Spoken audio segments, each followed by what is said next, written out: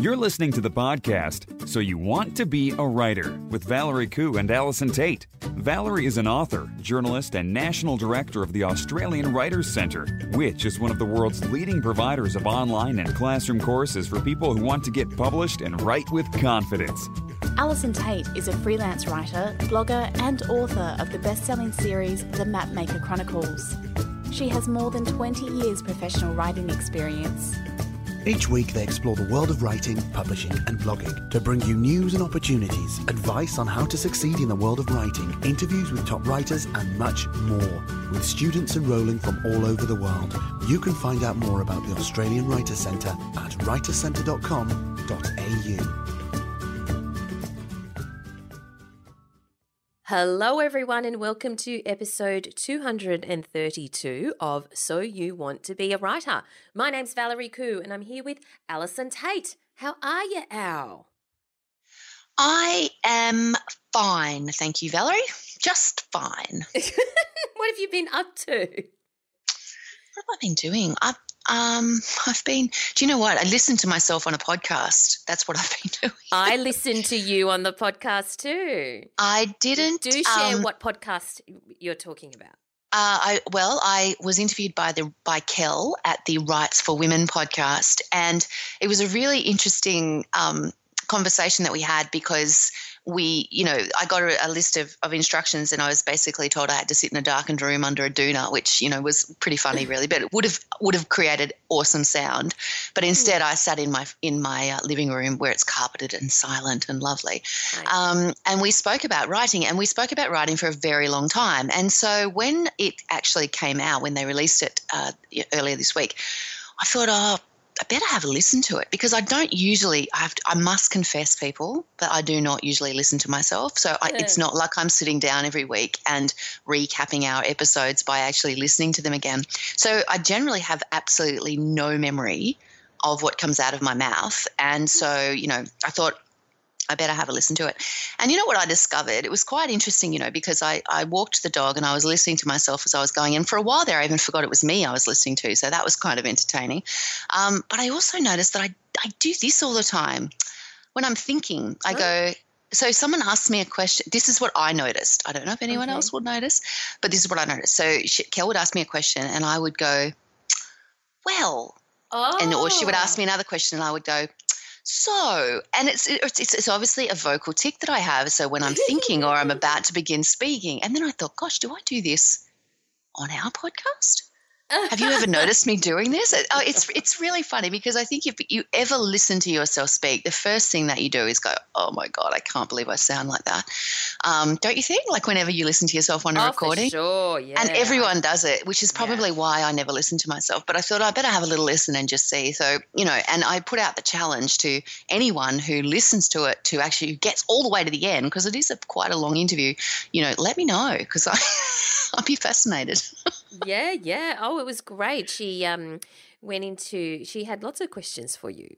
She did have lots of questions. And listening back to it, I think probably one of the most interesting topics we talked about was this notion of we got quite involved in the whole writing voice and finding your writing voice. And I was explaining in detail my whole notion of inside and outside voices and, broadcast voices versus that intimate kind of writing voice that you need to tap into for fiction. And listening back to that, I actually thought, you know what, I sounded quite sensible in that bit. So if you don't listen to anything else, listen to that bit. I thought that was quite an interesting one. And I had to laugh because Kel said, that she listened to our podcast for a year before she wrote a word.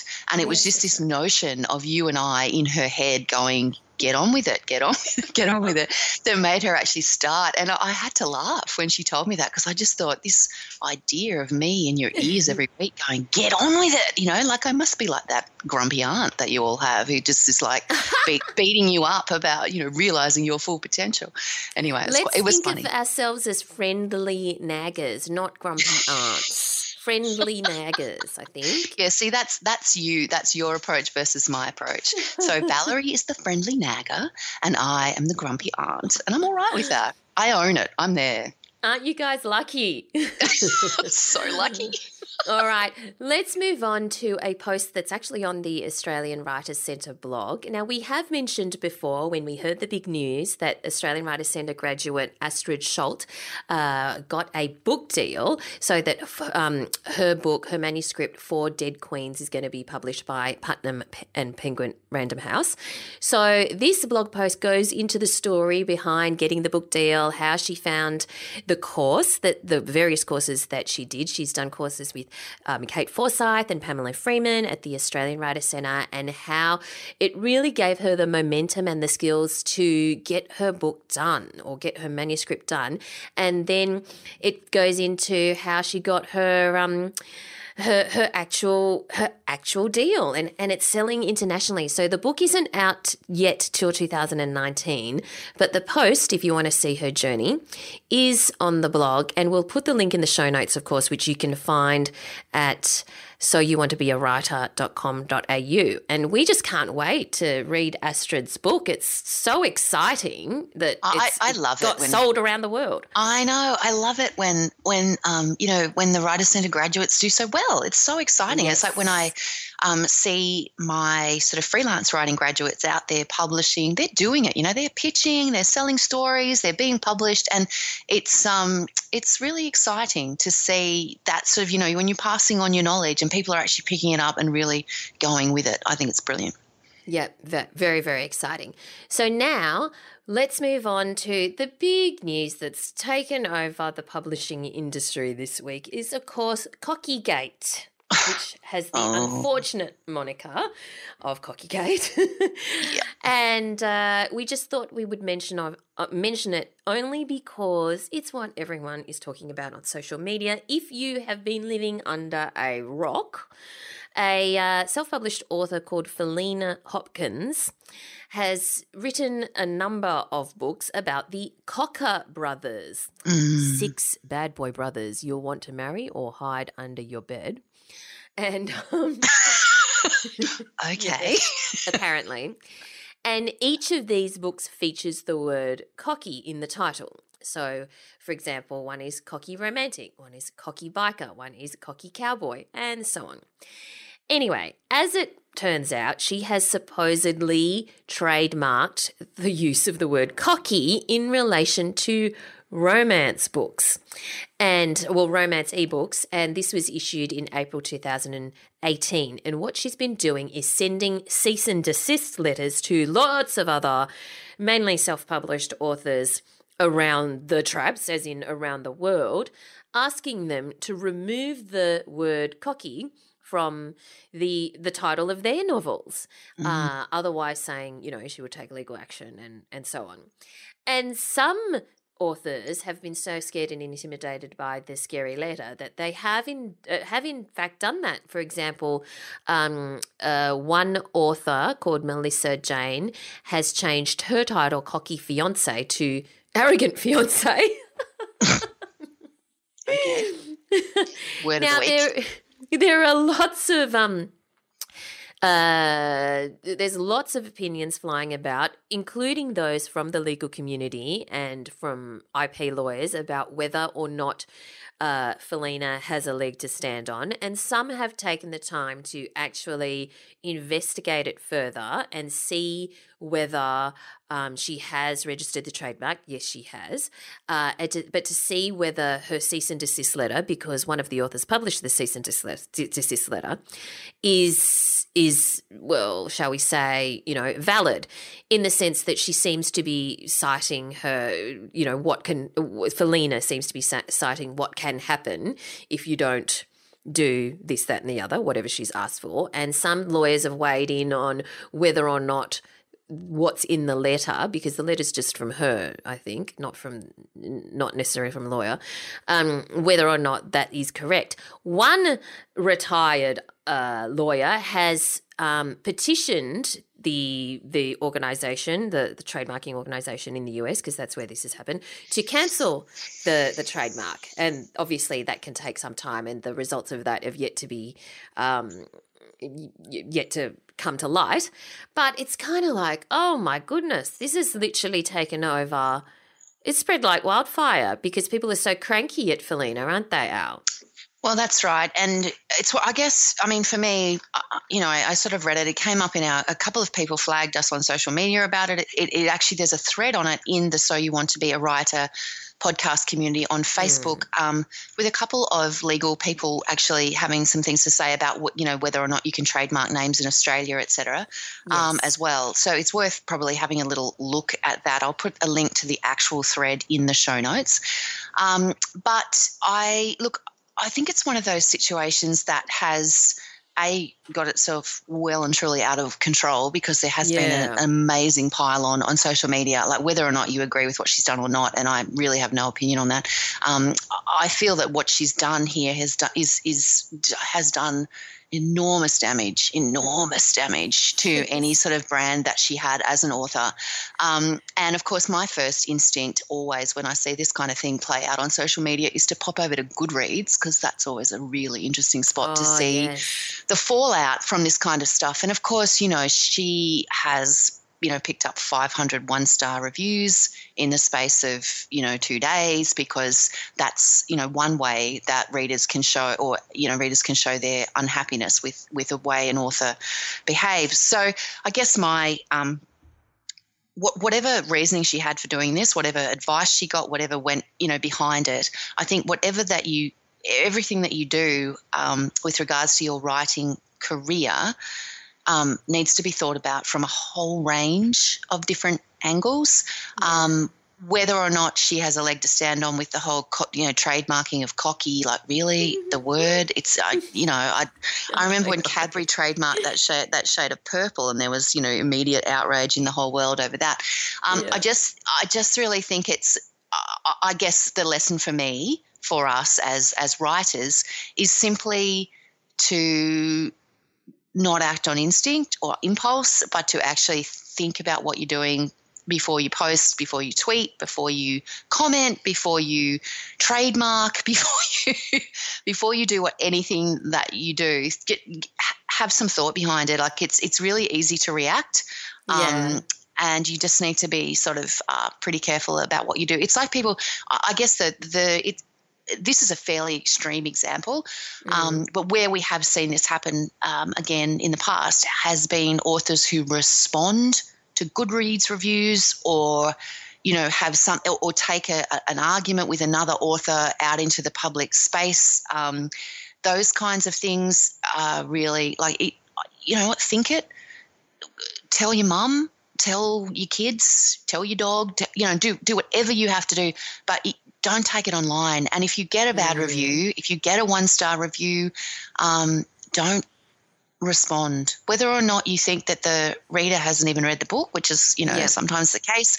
I mean, in the case of Felina's 500 current 1-star reviews, most of those people have given her a 1-star review because they will never read the book. Like they're actually actively saying that because of what she's done. But I just, I think it's always really important to remember that everything that you do has ramifications and repercussions, and I think it's important to consider those before you do anything.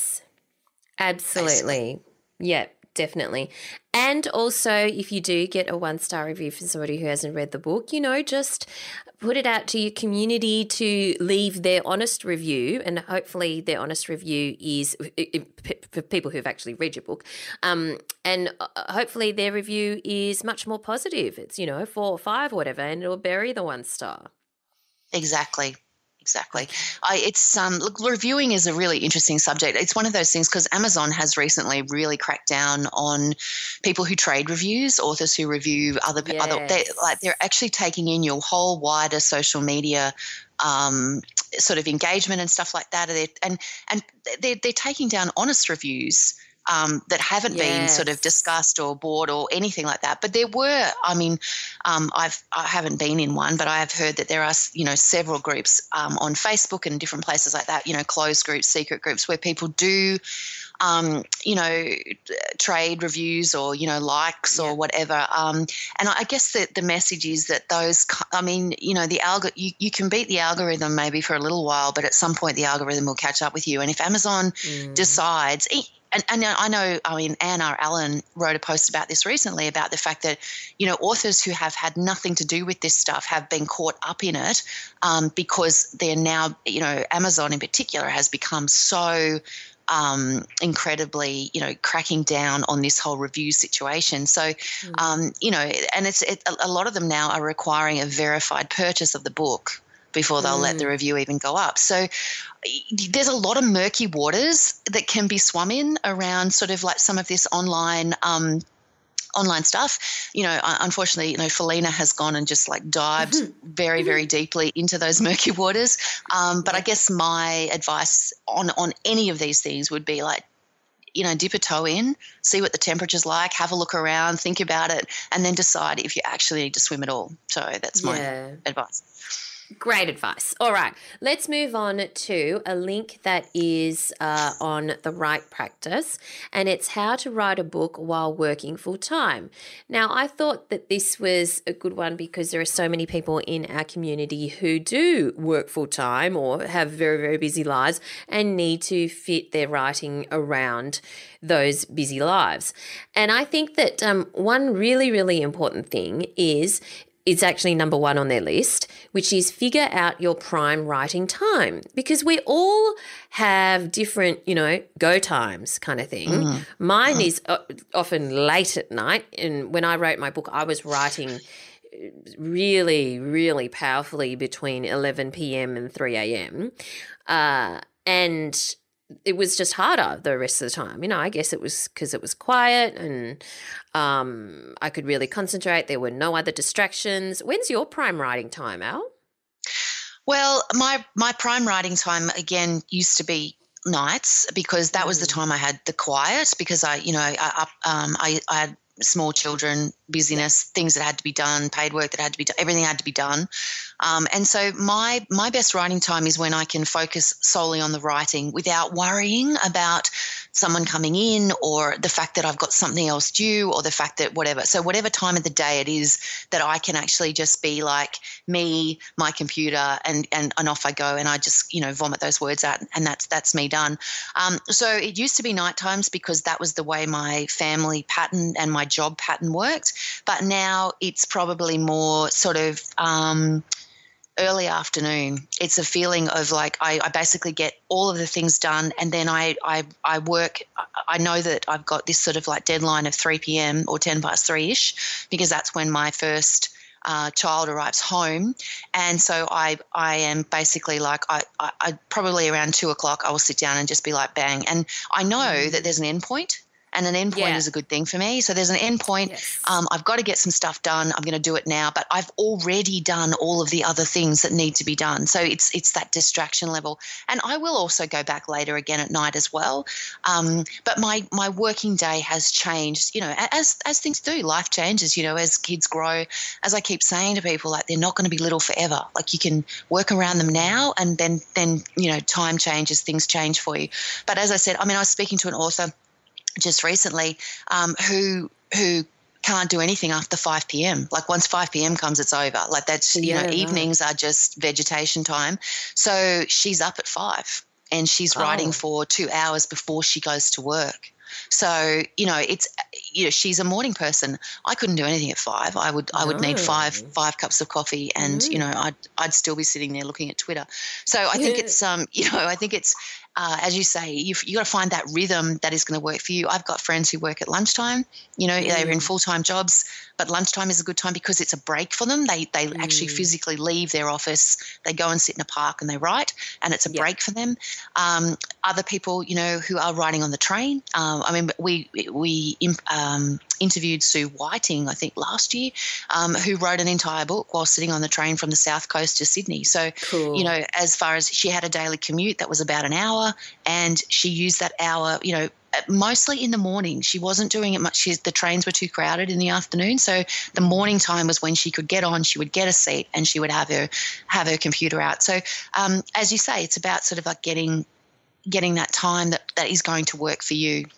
Yeah, definitely, definitely. Now, there's a bunch of other tips here as well, which are kind of obvious, like enlist the people you live with so that they're supporting you, commit to giving things up, push yourself. Do you know what? Can we just go back there to commit to giving things up? Because I think that this is I think this is important, because I think that there is this idea, that people are going to fit writing a novel in and they're not going to have to give anything up. And this is something that I say that's actually really important.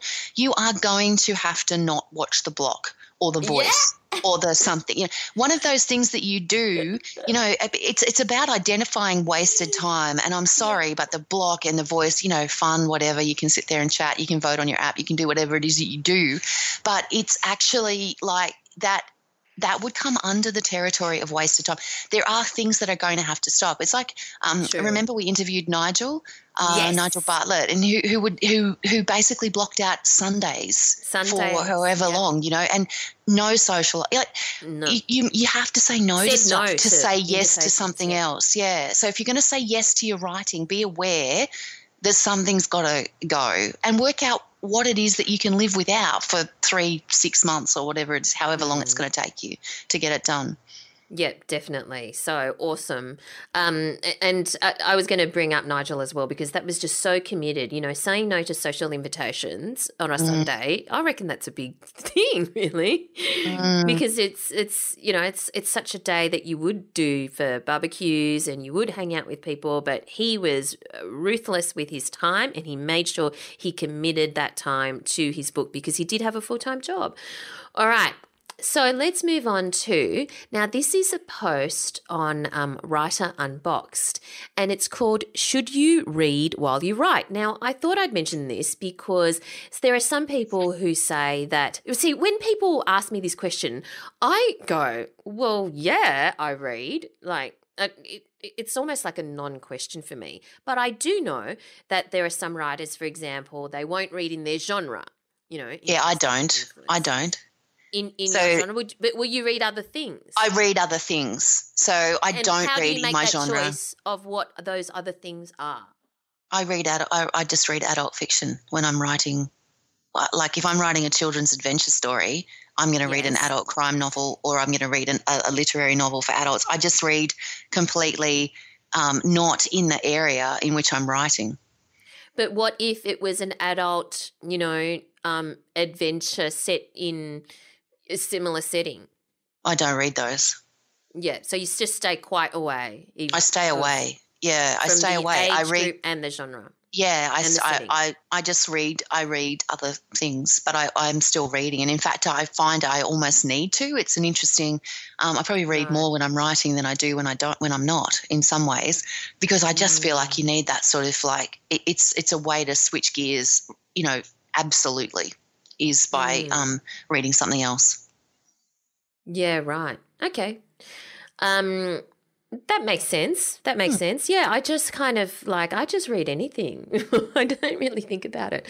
But yeah, let us know. Do you read while you write? I think you would be mad not to read at all, but I do understand not reading something similar. But yeah, let us know. Love to know. Okay, let's move on to... What are we moving on to? We're moving on to our competition this week. Oh. Our competition. This is so cool. Okay, one of my favourite interviews was with David Crystal. Now, David Crystal knows all things about spelling and punctuation and grammar in the English language, and he is just highly entertaining. Go back and find the episode with David Crystal. So he's got another book out, and it's called Sounds Appealing, the passionate story of English pronunciation. So that's your kind of book, Val. Yeah, exactly. And the way he writes his books, it's just so entertaining. So this is a really good one. Make sure you enter the competition to win one of 3 copies that we have. It's his interview is episode 152. So check him out because he's really fun. So there have been long debates about correct pronunciation in the English language, and Britain's most distinguished linguistic expert and highly entertaining podcast interviewer David Crystal is here to set the record straight. Sounds of Healing tells us exactly why and how we pronounce words as we do. For the chance to win a copy, head to the blog to submit your best caption for the image we've selected, and you can go to writerscentre.com.au/win. That's writerscentre.com.au/win. Entries close the 14th of May. If you're listening to this episode in the future, don't worry, there will be another competition there for you to enter. So get to it. Now, along the same vein, Al, are we ready for the word of the week? Oh, we are so ready. I mean, I could not be more ready. Unbelievably ready. Excellent. Because it is persiflage. Persiflage. That's P-E-R-S for Sam, I-F for Fred, L-A-G-E. Persiflage. Do you know what it is? Sounds like a washing powder. It does, doesn't it? Yeah. Yeah, it does a bit. Okay, but it's not. It means light banter. Like, we persiflage every week. Oh, my lordy wordy. The podcast with the persiflage. It's a thing. Right. Yeah, that's right. So the Macquarie Dictionary cites G.B. Lancaster in an example, and here it is. And although Jenny listened in all politeness, he felt dismally that his persiflage lacked dash. Did he actually? Would you actually think that? Like, is that something that you would actually? My light banter is lacking dash. I would now. Yeah, of course. I think that. I might not think the word persiflage, but I will now. Are you going to be judging us? Are you going to be giving us marks for our persiflage each week? But don't you ever, when you're in like making small talk with somebody, especially with somebody that you have only just met or you don't know very well, think, gee, I'm no good at this? I do. Gee, I'm no good at this. Do you seriously? What are they trying to banter with you and you're failing to banter back? Like, I don't know whose fault it is or whatever, but I kind of think, I sit there, go, this is awkward. Okay, I thought that was just. I just thought that was, some people lack conversational skills. I didn't realise it was a thing, like it was persiflage. Yeah. I'm going to have to work on it. Do you think there's like courses? We could do a course. Maybe you don't have a problem. That's the issue. So this word does not need to be in your vocabulary. Do you think I'm gifted in persiflage? Yeah. Do you know what? I've spent my whole life looking for my talent and there it is, persiflage. Love awesome. it. You've sorted yourself out. All right, let's move on to our writer in residence this week. Now, our writer in residence is Sammy Lucas, who has her memoir. It's this great book called Romantically Challenged. How many wrongs does it take to find Mr. Right? And, of course, many people will know Sammy as a TV personality and radio announcer, and she's been on TV and in the media for decades now, but she's also been on a billion dates, interestingly. And I reckon her persiflage would be on point, don't you? I reckon she would be the queen of persiflage. And this is basically a memoir about her dating life. And it's out now, and she took the time to have a chat with us about Romantically Challenged.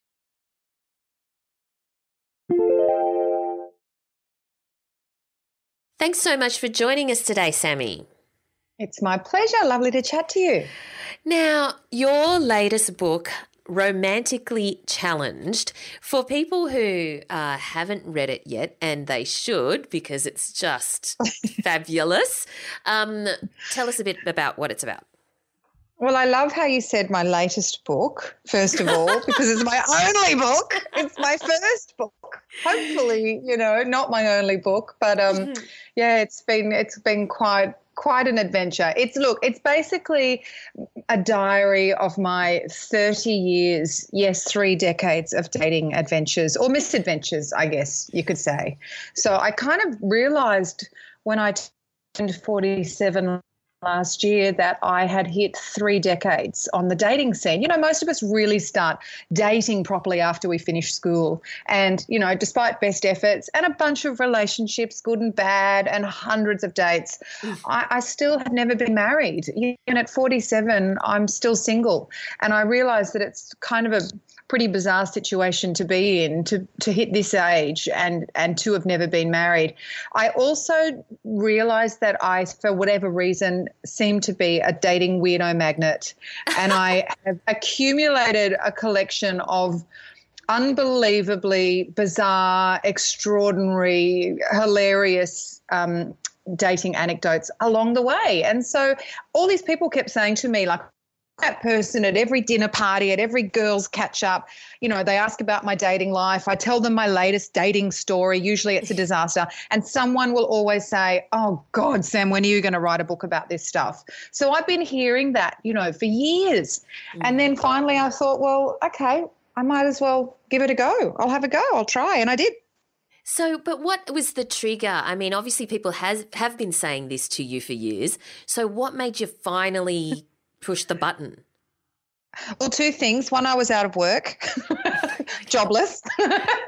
So I'd finished my last radio gig. You know, I've been working full-time in media and mostly media, radio and television for the last 15 years, which is incredibly exhausting. It's taxing, you know, it's mentally and physically very, very challenging and draining. And so it was the first time really in 15 years that I had some space and I had some room to breathe.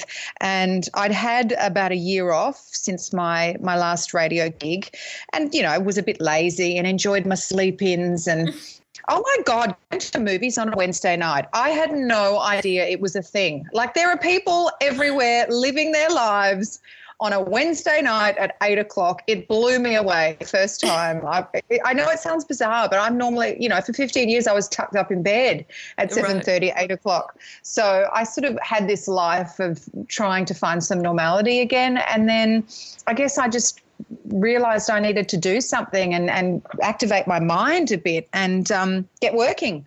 And so it was really just over a boozy lunch with my manager, to be honest, when he said, right, what are we doing? Come on, let's get working again. And I threw the idea at him and we just ran with it. Okay, so you decide I'm going to write a book now. What were the next steps? Did you think I'm just going to write down every funny or bizarre dating story I've ever experienced? Did you kind of map out a structure? Did you think I'll actually get a publisher interested first? What was the process after that? Well, my manager also looks after Julia Gillard, and he had literally just done the publishing for Julia's book the year earlier, so he was familiar with the whole publishing world. I had no, as I said, I've never written a book before. I've been a writer my whole career. I actually studied journalism, and so I'd always written my own scripts for television.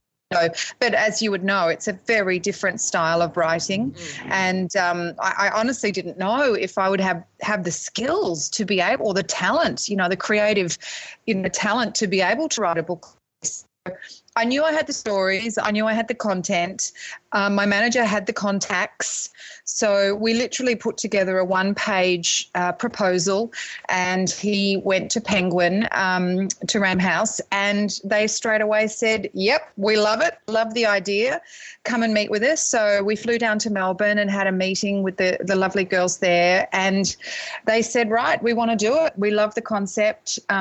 Let's start. And would you like to write it yourself, or would you like us to, you know, to help you write it? And I really thought about it, and I said, no, you know, I really want to do this myself. I've got time. I'm not committed to any other full-time employment other than my travel business, which we can talk about later if you like. But I really had the time, and I guess I was hungry for a new challenge. It's not often, I guess, as a 47-year-old person, you find a new challenge in a career, something new and exciting to really, you know, sink your teeth into. So I said to them, look, I'm open to criticism. I'll send you some chat some sort of samples. If you think it's terrible, then I'm open to getting someone on board because, you know, I know the content's there and I want it to be enjoyable for people to read. But if you think I can do it, then I'd like to have a crack. And so they loved what I sent them and they loved my style and just went from there. So, yeah, I signed on with them and they were really supportive. They were just fantastic throughout the whole process. It took about a year from signing the contract to delivery. To get everything down on paper or on the computer, on the laptop, I should say. And, so I'm really the fact that I wrote every word myself, you know, because it was something I really didn't know if I'd be able to achieve it. Well, you have a very, very, very distinctive voice and it is funny and it is entertaining and it's knowledgeable, and anyway, it's just a pleasure to read. But thank you. I really enjoyed it. It was even though you say it's like a diary or it is a series of dating stories. It is actually a page turner. And you just, you find yourself, because it's so true that you have it, even though you have a bunch of great stories, it's the way that you tell them and the way that you structure them that make it really work. So when you sat down and thought, okay, I'm going to write this, and you say it took you a year, did you think, I'm going to write about it how did you remember them all for a start? And then did you write them individually and then piece them together? Or did you have some kind of thread that you knew was going to roll through them? Well, a bit of everything. Because I'd been on breakfast radio for 10 years, I'd already told a lot of the stories. So every show that I've ever done, I've kept notes on, and particularly for, when you're doing talk topics and, working on new shows, you're always looking through your bag of personal stories. You've got to fill 3 hours a morning on breakfast radio. So I had a lot of the stories already kind of archived in my radio notes. So I went through all of those. I also wrote a column. I lived in Brisbane for a year many years ago. Oh, God, must be like 8 years ago now, maybe. Was I 41, about 7 or 8 years ago. And I wrote a column for one of the local magazines there called Sammy in the City. So there were a few dating anecdotes from there. That was kind of putting my toe in the water, I guess, back then. And then I really just sat down and brainstormed. And I, for some reason, I have the worst memory for most things in my life. But for some reason, when I sat down and I remembered a particular date or a man or a moment, and I sat down, everything came flooding back. The smallest little moments from that date or exact words that a man has said to me. I somehow have this weird, I guess I maybe locked them all away in a little corner of my brain, anticipating that this might happen one day. That's what it felt like. And it was like I was unlocking this corner of my brain and letting all of the dating disasters, out and onto the page. So, and then structuring it was really an interesting process because, as you know, I'm not a writer, so it was all new to me. I originally wanted to start and just basically do it chronologically, but then I realised some of the more interesting and probably engaging stories had happened in my 30s. So it was a bit non-linear in that respect where, you'll see, you've read the book. I start from my very first date and from a couple of the early stories, and then I come forward to more current day, and then I go from there. So, and then they just kind of it just happened that some of them tended to roll over into the next story, or there was a natural transition from one story to the next in a lot of cases, I found. So, or maybe that was also maybe my radio experience in, trying to keep your listeners there over the commercial break, stay listening because up next, blah, blah, blah. So maybe that just came through at the end of one story. It was like, how do I keep them there for the next page? So So you write it, you brainstormed, and then you wrote all your stories out. And I did kind of think, how does she remember all of this? Because there's so many dates in them. And yes, there are. That's why I wrote a book. At any point, did you rearrange? Did you kind of, structurally look at it and go, oh, yes, that whole section should actually be over here or anything? Yeah, I did actually. I did. I was pretty set on the chronological order, and until I received the first pages from the editor, from the publisher. Sorry. So, what I had done is written it all on my laptop. And I had no idea. And one of the biggest surprises for me in the whole writing process was, I knew every word. I'd read it a million times. I'd re-edited it and re-edited again. And by the time I sent the draft, my first draft off to the publisher, when they sent me back the first typeset pages, it changed everything. Actually reading the words on a page in front of me, that in something that looked like a book, it just was a really different, it was weird. It was a different experience. And there was some blatant structural changes that were so obvious to me that I could see this chapter does not belong here, and I have to move that chapter forward, and I had to move these two around. And, as I said, I wanted those transitions to be there, and some of them weren't as natural as the others. But seeing it in the typeset pages, it became clear to me. And then I'm sure the publisher was a bit angry at me towards the end, because even at the very last sort of draft, when they were like, we have to go to print, I was like, but I just want to change. I just have to move this chapter. It doesn't quite fit there. It needs to go back a little bit. So right up until that last, the very last second we had before it went to print, I was still rearranging and reshuffling things. Wow. So you knew instinctively that doesn't work there. It needs to move. It wasn't actually your publisher encouraging you to restructure it. Is that correct? No, not it was me. Yep. Yeah, it was they were just, it was amazing because Kate Blake was my publisher at Penguin, and she was just so supportive and encouraging and really wonderful. And I kept saying to her, she kept telling me how wonderful the writing was and how engaging it was and how much she was enjoying it. And I was like, but give me some criticism. Tell me something's not right. Tell me something's not working. And she said, no, you've got to have faith in your ability, because it's great, And so she was just so encouraging and supportive, and gave me the confidence to believe in my choices, or I guess, or believe in, the way that I had put the book together. So you're really honest in this in this book. Not just honest but I mean, I'm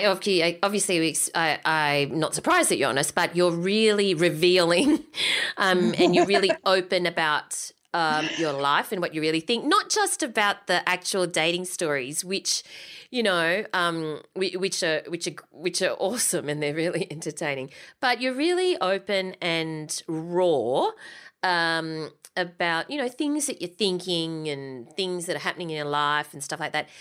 Does that come naturally to you? Are you usually the oversharer in your friends? Or is that something that, so it is a natural. It's not something that you kind of thought, should I say this? Should I not?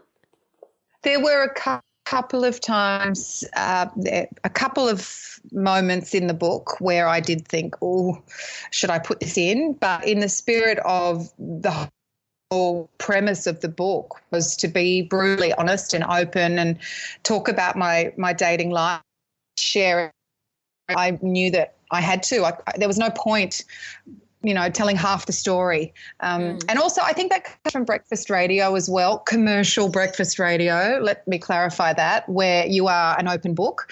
And if you're not going to survive for very long in a breakfast radio show. And I've done that for 10 years. So also I think because I've been in the media for, 2.5 decades, I kind of don't care what people think of me anymore. I am who I am. Everyone's going to have an opinion. People either love you or they hate you. And so if anything that's in there is offensive to people or they judge me for it, then they can go for it. But it really doesn't bother me. Yeah, right. So were there any parts of the writing process, because you're writing about your life and you're writing about good bits and bad bits. Were there any parts of the writing process that were really hard? Yeah, there were. There were two. Three. I guess there were three, 2 chapters and then another whole section, the baby section. I write about my, attempts at having a baby, being unsuccessful at that. And I devote a few chapters to that in the book. And I did have a good chat with the publisher about it, because I thought, look, this is a mostly light-hearted collection of dating anecdotes. That's how I'm proposing the book. That's how I'm selling the book. That's how I'm marketing the book. Do people really want to sort of go on this journey that's a little bit, depressing, that I couldn't have a kid and I tried, and she encouraged me to include it because it is all part of that journey. And it actually did become a part of my dating journey, because when I turned 40 and I was single again and I found out that my fertility was in rapid decline, I went into what I call in the book a desperation dating period. It's like, okay, green light, got to find a baby daddy. Where is he? So it was actually, it did influence my dating life and my dating choices. So it was a big part of that whole theme of dating. And also I had, when I turned 41, I made a documentary for Foxtel, for Lifestyle U, called Sammy's Baby. And it was about fertility, and it was about this situation that more and more women in their late 30s and 40s are facing, where they get to a certain age and they haven't had kids, and they realise that they've basically run out of time. And I really wanted to make a documentary about the issue of fertility and why we're not given more education about it as young women, about the realities of our fertility challenges. And so that's a whole other story. But what happened was that documentary was such a wonderful success. I got so much beautiful feedback from people thanking me for making it, and women that had found themselves in the same situation, or women that had sisters that were going through it, or, that knew people that were in that situation. So I felt like the book also it gave me an opportunity to pick up where that documentary left off, because I had a lot of people saying, okay, we love the show. Where's part 2? Where's the rest of the series? And I had to repeatedly keep saying to people, no, it was only ever a one-off documentary. So the book gave me an opportunity to tell the rest of the story. And obviously talking about that whole period of my life was, it was pretty tough. It's a tough thing to go through. Any woman that's tried, to have kids and hasn't been able to would appreciate that. So that was tough. And then So on that though, before you move on to the next bit, on that, I remember that documentary, and I watched every episode. It's very compelling. And I can see how people would want kind of like the part 2. And it was more than a documentary though, wasn't it, Sammy? I mean, there was so much of you in it. There was a lot of real raw stuff about your life as well in it. So when you were documenting this part 2, in a sense, what was the hard part? The reliving the era, or what was actually the hard part? I guess putting it down on paper, because the documentary, it was intent. When I went to Lifestyle, to Foxtel with the idea for the documentary, it was actually intended to be more about the issue of fertility and what options you have as a single woman when you hit your 40s and you don't have a partner and you realise you're running out of time to have a baby. So the Foxtel handed it over to a production company to make, and it just happened the way they made it that it turned into much more of a personal story about my journey, which wasn't my intention when I pitched the doco. So it ended up being a very personal look at my journey, and that worked beautifully. And I'm happy with that, and the reaction was fantastic. It wasn't what I had expected it to be. So that was me starting the journey of trying to have a baby. And I've never really discussed or gone into or written about or talked about the end result, which is I didn't have a baby. I tried valiantly and I was unsuccessful. And so I guess documenting that. But again, like in the voice of the book and the theme of the book, I wanted to still keep a bit of humor in there and be a bit self-deprecating in my situation, you know, this desperate 41-year-old woman with a clock that's about to biological time bomb that's about to explode, desperately trying to find a man to have a baby with. I mean, it's kind of comical in a way, isn't it, really? So I tried to keep it, you know, keep some comedy in there, or look at the funny side of it. But at the end of the day, you know, I didn't get the result that I'd hoped for, which was the baby. Yeah. So what were the other hard parts of the creative process? There were a couple of chapters about two particularly difficult relationships for me. And again, as I said to the editor, you know, to the publisher, I don't know if I want to go into this heavy stuff. You know, I was in an abusive relationship, which I never spoke about. And I also dated a man. I thought I was the one, and it really went bad, very, very bad. And I didn't know whether to include those two relationships in the book because, again, they were pretty heavy themes for what was meant to be a really fun, lighthearted look at, you know, the silly side of dating. But again, the publisher sort of convinced me that it was part of my story and that she thought that the reader would appreciate seeing that side of it. And to be honest, it's all part of dating, isn't it? Sometimes you fall in love with the wrong people. You convince yourself that you're in love with them. You let them treat you a certain way because you've an excuse for terrible behaviour. And again, it all came back to that whole theme of dating and what we go through in our search for the one. Yeah, well, it wouldn't have been real if it was just full of the light stuff, right? It's you needed all aspects of your dating journey. Your humour is just great. Thank you. Thanks. You've got to write more books. You've got to think of the next theme and and write more books because it's just really entertaining. And there are so many things that I think that so many people will relate to. And I burst out laughing. Like I read in one of the sections, if you've ever been a single woman in Sydney or Brisbane for any extended period of time, someone has probably suggested that the best place for you to meet men is in Melbourne. Yeah, thanks. Like, that's helpful. I know, thanks for that. All the advice you get from your friends, isn't it? Oh, Dal, you just got to stop looking because that's when he'll turn up. Oh, yes. Shut up. No, we never stop looking. If we're single and we're 40, we're looking. It's so true. Everything in here is so the readers will recognise so many of the things that you've basically, you know, said out loud that you really want to say to the smug marrieds. But you also know how to take the piss out of yourself. Like the guy who came up to you and said, you know, when he figured out who you were or that he'd seen you before, and he said, "Wow, I can't believe it's Sammy Lucas. I used to watch you on the Today Show back when you were hot." No, how good is that, little sweetheart? I think he thought it was a compliment. I'm not sure. Or the guy that yelled out, "Get a dingo up here." I still honestly can't work that one out. I don't know if that was a compliment. I don't know if it was an insult or an invitation from a guy who calls himself Dingo. Honestly, I don't know. There are a few questions in the book that I'm still looking for answers for. So if anyone reads them and has answers to any of these questions, please feel free to contact me. I'd love to know. It's so nice that you say that because that's the one thing that has – another thing that I guess has really pleasantly surprised me about the whole process is the amount of people that keep saying, "Oh, I hope you write another book." And I'm thinking, well, this book was great to write because I had all the content. I don't know what I'd write book 2 about. Haven't got there yet.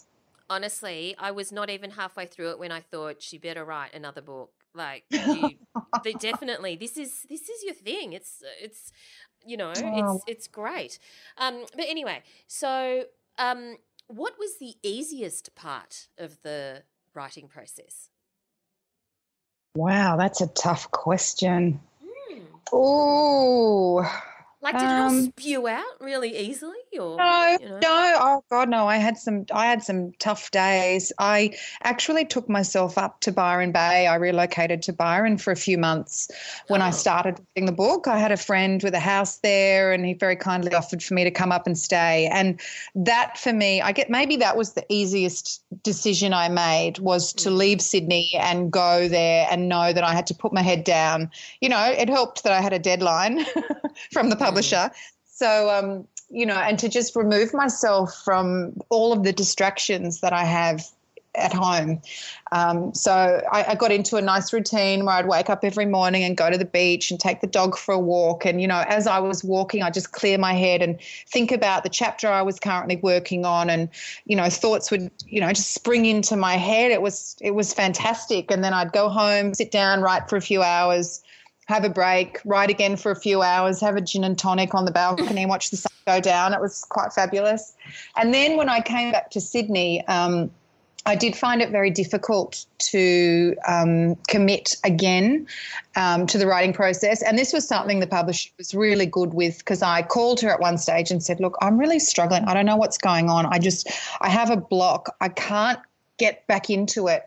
And she assured me that was totally normal and understandable, because, the content and the content that I was writing and sharing was so deeply personal and bringing back so many memories that she said it's natural for you to, want to give yourself a break. So give yourself a break, take a couple of weeks off, don't look at your computer, don't think about it, and then come back to it. So I did actually do that a few times over the sort of 12-month process, because I needed that break. But then coming back to it and sitting back down and getting into that writing process, hours a day when you've had a break, is quite difficult. Yeah. And I heard Leanne Moriarty at the Writers' Festival last year. Did you hear her speak at the Sydney Writers' Festival? Yeah. And I heard her because I was writing the book at the time, and I was just desperate to hear from all these other writers and what they went through.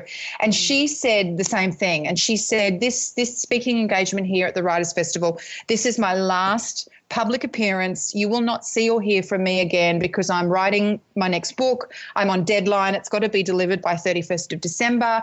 And when I take myself away from the computer and away from the writing process and take my headspace somewhere else, I find it really difficult to get back to the writing process. And I was like, oh my God, thank God I'm normal. I know exactly what she's talking about. And so I found that was difficult for me, but then once I realised it was perfectly normal and natural, because again, as I said, like the whole process was so new and foreign to me. It's the first time I'd ever attempted to write a book. So it was just such a wonderful learning experience. I just loved it. Did you enjoy it? Yes, I loved it. I loved that kind of. It's like I did, live television for so long, and I found that I got this kind of natural high, this rush when you're on live TV and, you get through a cross, maybe things are going wrong in the background, everything's falling apart, but somehow you manage to keep it together and you do a really great cross. You get this sort of natural high that, wow, I did it. I achieved, I got through it. And I felt that when I finished a chapter. And I thought, wow, I really like it. I really like the sound of it. It's working. It was like a little natural high every time I finished a chapter, and gave myself little mental high fives, like, I can do this. I got this. I loved it. I loved it. If you had that feeling, surely at some point during that process the thought crossed your mind, what about my next book? Well, surely. I guess it did, but then I don't want to admit that my ego allowed me to think that, like I didn't even know how this book would be received. I didn't, just because I thought it was, it was working well. I didn't know if other people would enjoy reading it, and I didn't want to sort of have a big ego to think anyone would want me to write another book. Look, it's a great book and people will want you to write another book. So if you could, what would it be about? What's something brewing in your head that you think, it's kind of interesting? There must be something. Well, okay, it's funny you say that. I really haven't thought about it, but here's a 10-page proposal. No, what's actually happened is since I wrote the book, or since the book was launched and released on the 29th of January this year, I have had more requests from men to go on dates than I know what to do with. It's like my phone is its own private dating app. It's just like emails from complete strangers, messages on Instagram, messages on Facebook from people I don't know, I've never heard of. You know, they come through in this sort of private section. So they don't all know that I've seen their messages. And just the amount of date requests and men saying, you know, here, I'm available. Has been overwhelming. And I have yet to decide what to do with all of those date requests. But maybe it's, part 2, romantically challenged, ... still. So I don't know, maybe there's something in actually taking up these men, you know, which I would never, you know, as I write, there's a chapter in the book you've seen about the men that approached me when I was on the Today Show asking me out on dates, and the interesting and quite unusual methods men used to ask me out on dates. I never went out on a date with any fan in my whole career, but maybe there's an opportunity to take some of these men up on their offers and write about it. I don't know. I'm also actually about to start a podcast called Romantically Challenged. So it'll be a podcast. Yeah, so I'm really looking forward to sinking my teeth into that. So we're just sort of finalising that at the moment, and who knows what will spring from that. So you're writing books. I just use that in the plural.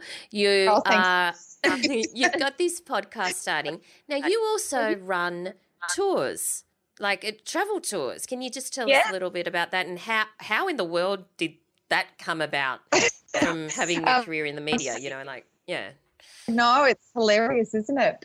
I've never actually advertised. I've never advertised my travel business. So it's really word of mouth or social media. People know about it. So my dad worked in the airlines, just to go back, way back. Dad worked in the airlines, so I've traveled my whole life. It's in my blood. It's just in my soul. It's what I do. So I'm one of those weirdo people. I love planes. I love airport lounges. I love hotels. I love packing. You know, I love suitcases. I just love exploring new places. And so I was actually in New York visiting some friends who lived there when I turned 41. I'd just broken up with a boyfriend. My grandmother had just passed away. I just finished a job I really didn't enjoy in radio, and I was kind of thinking, what do I want to do? And I literally had a light bulb moment on the streets of New York. I was in Midtown Manhattan, where I thought, I want to host tours of New York for women like me, you know, women who get to a certain age, let's say around 40, and you've been working and probably had a great career, you've got time, you've got money to travel, you've got the desire to travel, but suddenly you realise you've got no one left to travel with because all of your other girlfriends are married with kids and they're all committed to family holidays with the hubby and, you know, their kids. And even if you do have some single friends, you know, they don't always necessarily have the time or the money to join you in what you want to do. So I thought there must be other women out there like me who just want to travel but would like to have other people to travel with. So I came back to Sydney and I set up the business, and luckily for me it was really minimal startup costs. And, you know, I, again, like writing the book, I had no idea. I'd never run a business before, but I just put my head down and made it happen. And so 8 years later, the business is still going. I've been running tours every year. They sell out every year. I've got 2 tours coming up in June, 2 summer tours of New York, and I'm doing a New Year's Eve tour as well in New York this year. And there's just a lovely market there. You know, there's a lovely sort of group of women. I think there's a market of women that have been neglected in the travel industry. You know, there's Kentucky tours for 30-year-olds who just want to go out and get drunk on Malibu and Coke every night. And then there's, you know, the older people who like to go on the gentle walking tours or the bus tours or those boat cruises in Europe. But there's sort of this whole group of cashed up women in their 30s and 40s and 50s who, you know, want to go out and have a great time. So I host walking. Sorry? No, you go on. Oh, so basically, yeah, I host walking tours of New York, a different neighborhood every morning. So we do 2 to 3 hours where we'd get down, we're on the streets, we're in the neighborhoods, and I've been going to New York for 25 years. So even though I've never lived there, I know it like a local. So I show them New York, and then there's time in the afternoon for shopping or museums or whatever. And then the real feature is the night times, where I host the group every night at a different fabulous rooftop bar, and we go to an amazing, gorgeous restaurant, and when you're traveling on your own, it's easy to fill your days because you can go off to a museum on your own. You can go shopping on your own, but it's at night. You don't want to be sitting in a city like New York in your hotel room, eating room service again and watching another in-house movie. You want to be out there socializing, and a lot of people don't feel comfortable going to a bar or a restaurant on their own. So, yeah, my tours give the women the opportunity to be part of a group. So we all go out as a group and go to have a lovely dinner and have some drinks. And, the women that have done my tours over the years have all become such great friends. There's a group of women that I'm catching up with on Saturday night for dinner. They went on my tour 4 years ago, and they all travelled independently, and they met on the tour, and now they're just great friends, and they catch up 3 or 4 times a year for dinners and drinks. And I love the friendships that it creates for these women as well. So I just love everything about it. It's great. Taking people on a tour to another country and organising everything is not for the faint-hearted. What do you enjoy about it? I know it's hard work, and people. Yeah. It's funny. The women are shocked because it's Sammy Lucas, New York with Sammy, and it's Sammy Lucas Tours, and they write. I've got my Sammy Lucas website, and I still think they don't quite think it's me. They think that I've got an office full of people running my tours. It's literally me. I do it all myself. I ring the ladies when they book, and they're like, "Oh, is that you, Sammy?" I'm like, "Yeah, it's me. Thanks for booking the tour. I just want to talk to you about it." And then they say when they get back from their tour, a lot of them, their work colleagues or friends say, "Oh, how was the tour of New York?" And they say, "Great. Did you meet Sammy? Did you see her?" And they're like, "Yeah, she hosted the tour. Like, I host the walking tours for 3 hours every day. I host dinner and drinks every night. I take them to a Broadway show. I walk them over the Brooklyn Bridge." So it's just me, which I think because I have 12 women in each group, which is my, it's a good number for me. It's manageable. Yeah. But it's hard work, but I love it because I love sharing my passion for travel.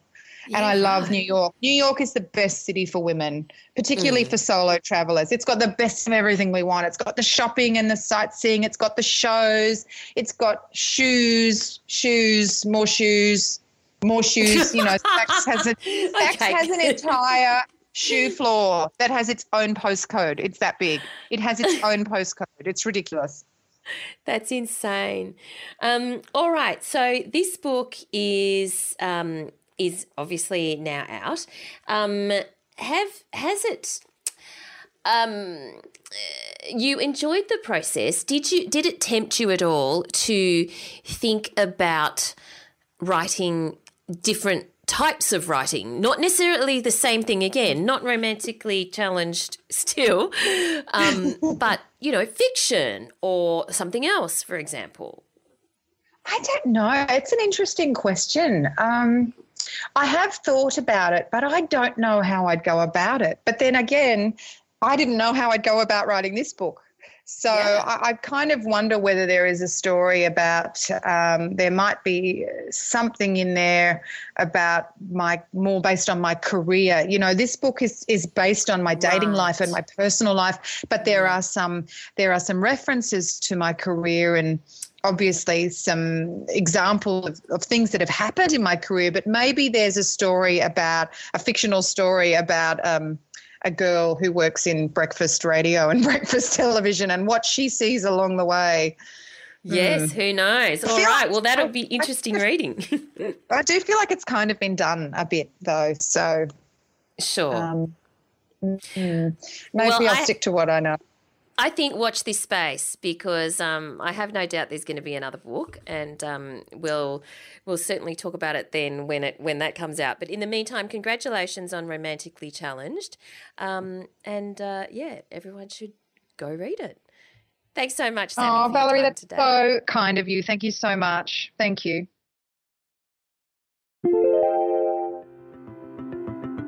This podcast is brought to you by the Australian Writers Centre, a world leader in writing courses. If you want to be a freelance writer, our 5-week course in Freelance Writing Stage 1 is the fastest way to get there.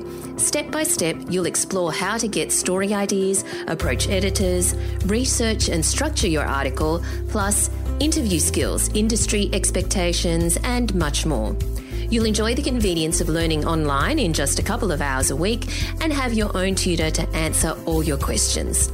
Find out more at writerscentre.com.au/freelance.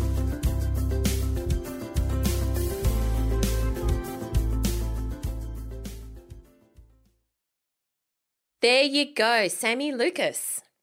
Well, I'd have to say I do give her maximum points for persiflage because that was quite excellent, really, wasn't it? And I would imagine, like, if she writes like she talks, that her book is also highly entertaining. Yes, very. Awesome. Did you like how I used that? Did you see me work out word of the week? So impressed. Excellent. Our listeners are going to be so impressed with you, Al. Well done. I know. Well done. I know. Thank you. Bows. All right. So, what are you doing in the coming week until we chat again? Let me think about that. What have I got? Well, you know, Mother's Day is coming up, Valerie, which is always a highlight on the family calendar, as you can imagine. So do you know what I'm doing? I will be spending Mother's Day carrying my son's guitar to a gig because that's what we do on Mother's Day. Really? Aren't you going to get breakfast in bed and stuff? No, because we have to be there at 9:30, and so we'll probably have to leave home before 9 to get there. And he's on at 10 o'clock. He's on at the Culburra Beach Festival. And he has promised me that for all of my efforts, because, you know, this is my Mother's Day treat, that he is going to sing me a song that I particularly like. So he has promised me that. And he has also promised me that he's going to buy me a sausage sandwich. So, you know, I tell you what, mothering, it's just like all wins all the time. What can I say? Can't ask for more than that. Can't ask for more than that. So that's what I'll be doing on the weekend. But I'm also, what am I doing? I think I might start a new manuscript this week. What? Oh, come on. You can't just drop that into really? Have you been thinking about this for long? I have, yes. And I just think I'm going to get it out and have a little look at it and start. I need to start the whole thing. It's something I have started recently. You know, I did start a little while ago, but I've decided it needs to be totally rewritten, so I'm going to do that. Oh, my God. How much of it had you written? About 20,000 words. Oh, my God. And so this new version, have you been swilling it around in your brain while you've been taking Procrastipup out for a walk? Yes, how much have you thought about it? How much have I thought about it? Yeah, why have you decided to change it from the original, start? Because I got it out. I think we talked about a couple of weeks ago I was going to get it out, and I pulled it out and I've read through it, and there's a lot that I really like about it, a lot. But I think that I have got the point of view wrong. Oh, okay. So I need to change that. And I'm actually contemplating, and this is something that I haven't done before, I'm actually contemplating first person for it, which will be an interesting challenge for me because I don't write in first person generally. And it will be, I think the challenge with first person point of view, particularly when you're not writing, is just not writing like yourself, if you know what I mean, like writing like yourself but not yourself, because obviously this is a character's voice and not mine. So we'll see. I've got a feeling it's going to be one of those stories that is actually going to take me a few goes. So I'm going to try the first person and see how I feel about that. But then I've also got another point of view idea, and I may, I'll see. It's just, I like the story and I love the idea and I really think that there's a lot in it, but I just don't feel like what I've done so far is giving it the right feel. I don't feel like I'm not doing the idea justice at the moment. So, sometimes that just means you've got to start again. And as much as that depresses me, I cannot tell you how much. I just think sometimes, like, I'm glad that I've worked that out at 20,000 words and not 60,000 words. Yes. You know what I mean? Like, it could have been a lot worse. But anyway, we'll see. We'll see. Okay. Wow. All right. Cool. Well, that's very industrious of you. Good on you. What are you doing? What am I doing? I'm actually mentoring a couple of people on writing their nonfiction book. One, he's done his first draft and I've given him feedback and he's just submitted his second draft and I'm about to go through that. And one, he's more at the start of his journey. We're clear on what it's about and he knows exactly. I've kind of helped him with all the various chapters and the structure and everything, and now he needs to get writing. And I will also be dealing with very pressing issues like whether or not to binge watch the whole of Picnic at Hanging Rock or to filter it out week by week. Yeah, it's an interesting one, that, isn't it? Because I saw that they were doing it and then I saw that it was, it's the darker, edgier version. And I thought, do we need a darker, edgier version of that particular story? I don't know that we do. So I'll be interested to hear your thoughts on it. Well, I thought it was pretty dark already. Well, that's my point. Like that whole wafty 70s movie thing that they did with it was one of the weirdest, eeriest. Yeah, eerie. Totally. And, of course, for me, that particular story is one of the most annoying stories that I've ever read or seen because there's no answers in it. And I don't know if I need to put myself through that again. Yes. It's I don't think it's darker really yet. It's trying to be edgier in that it's trying to do these slightly different camera techniques and stuff.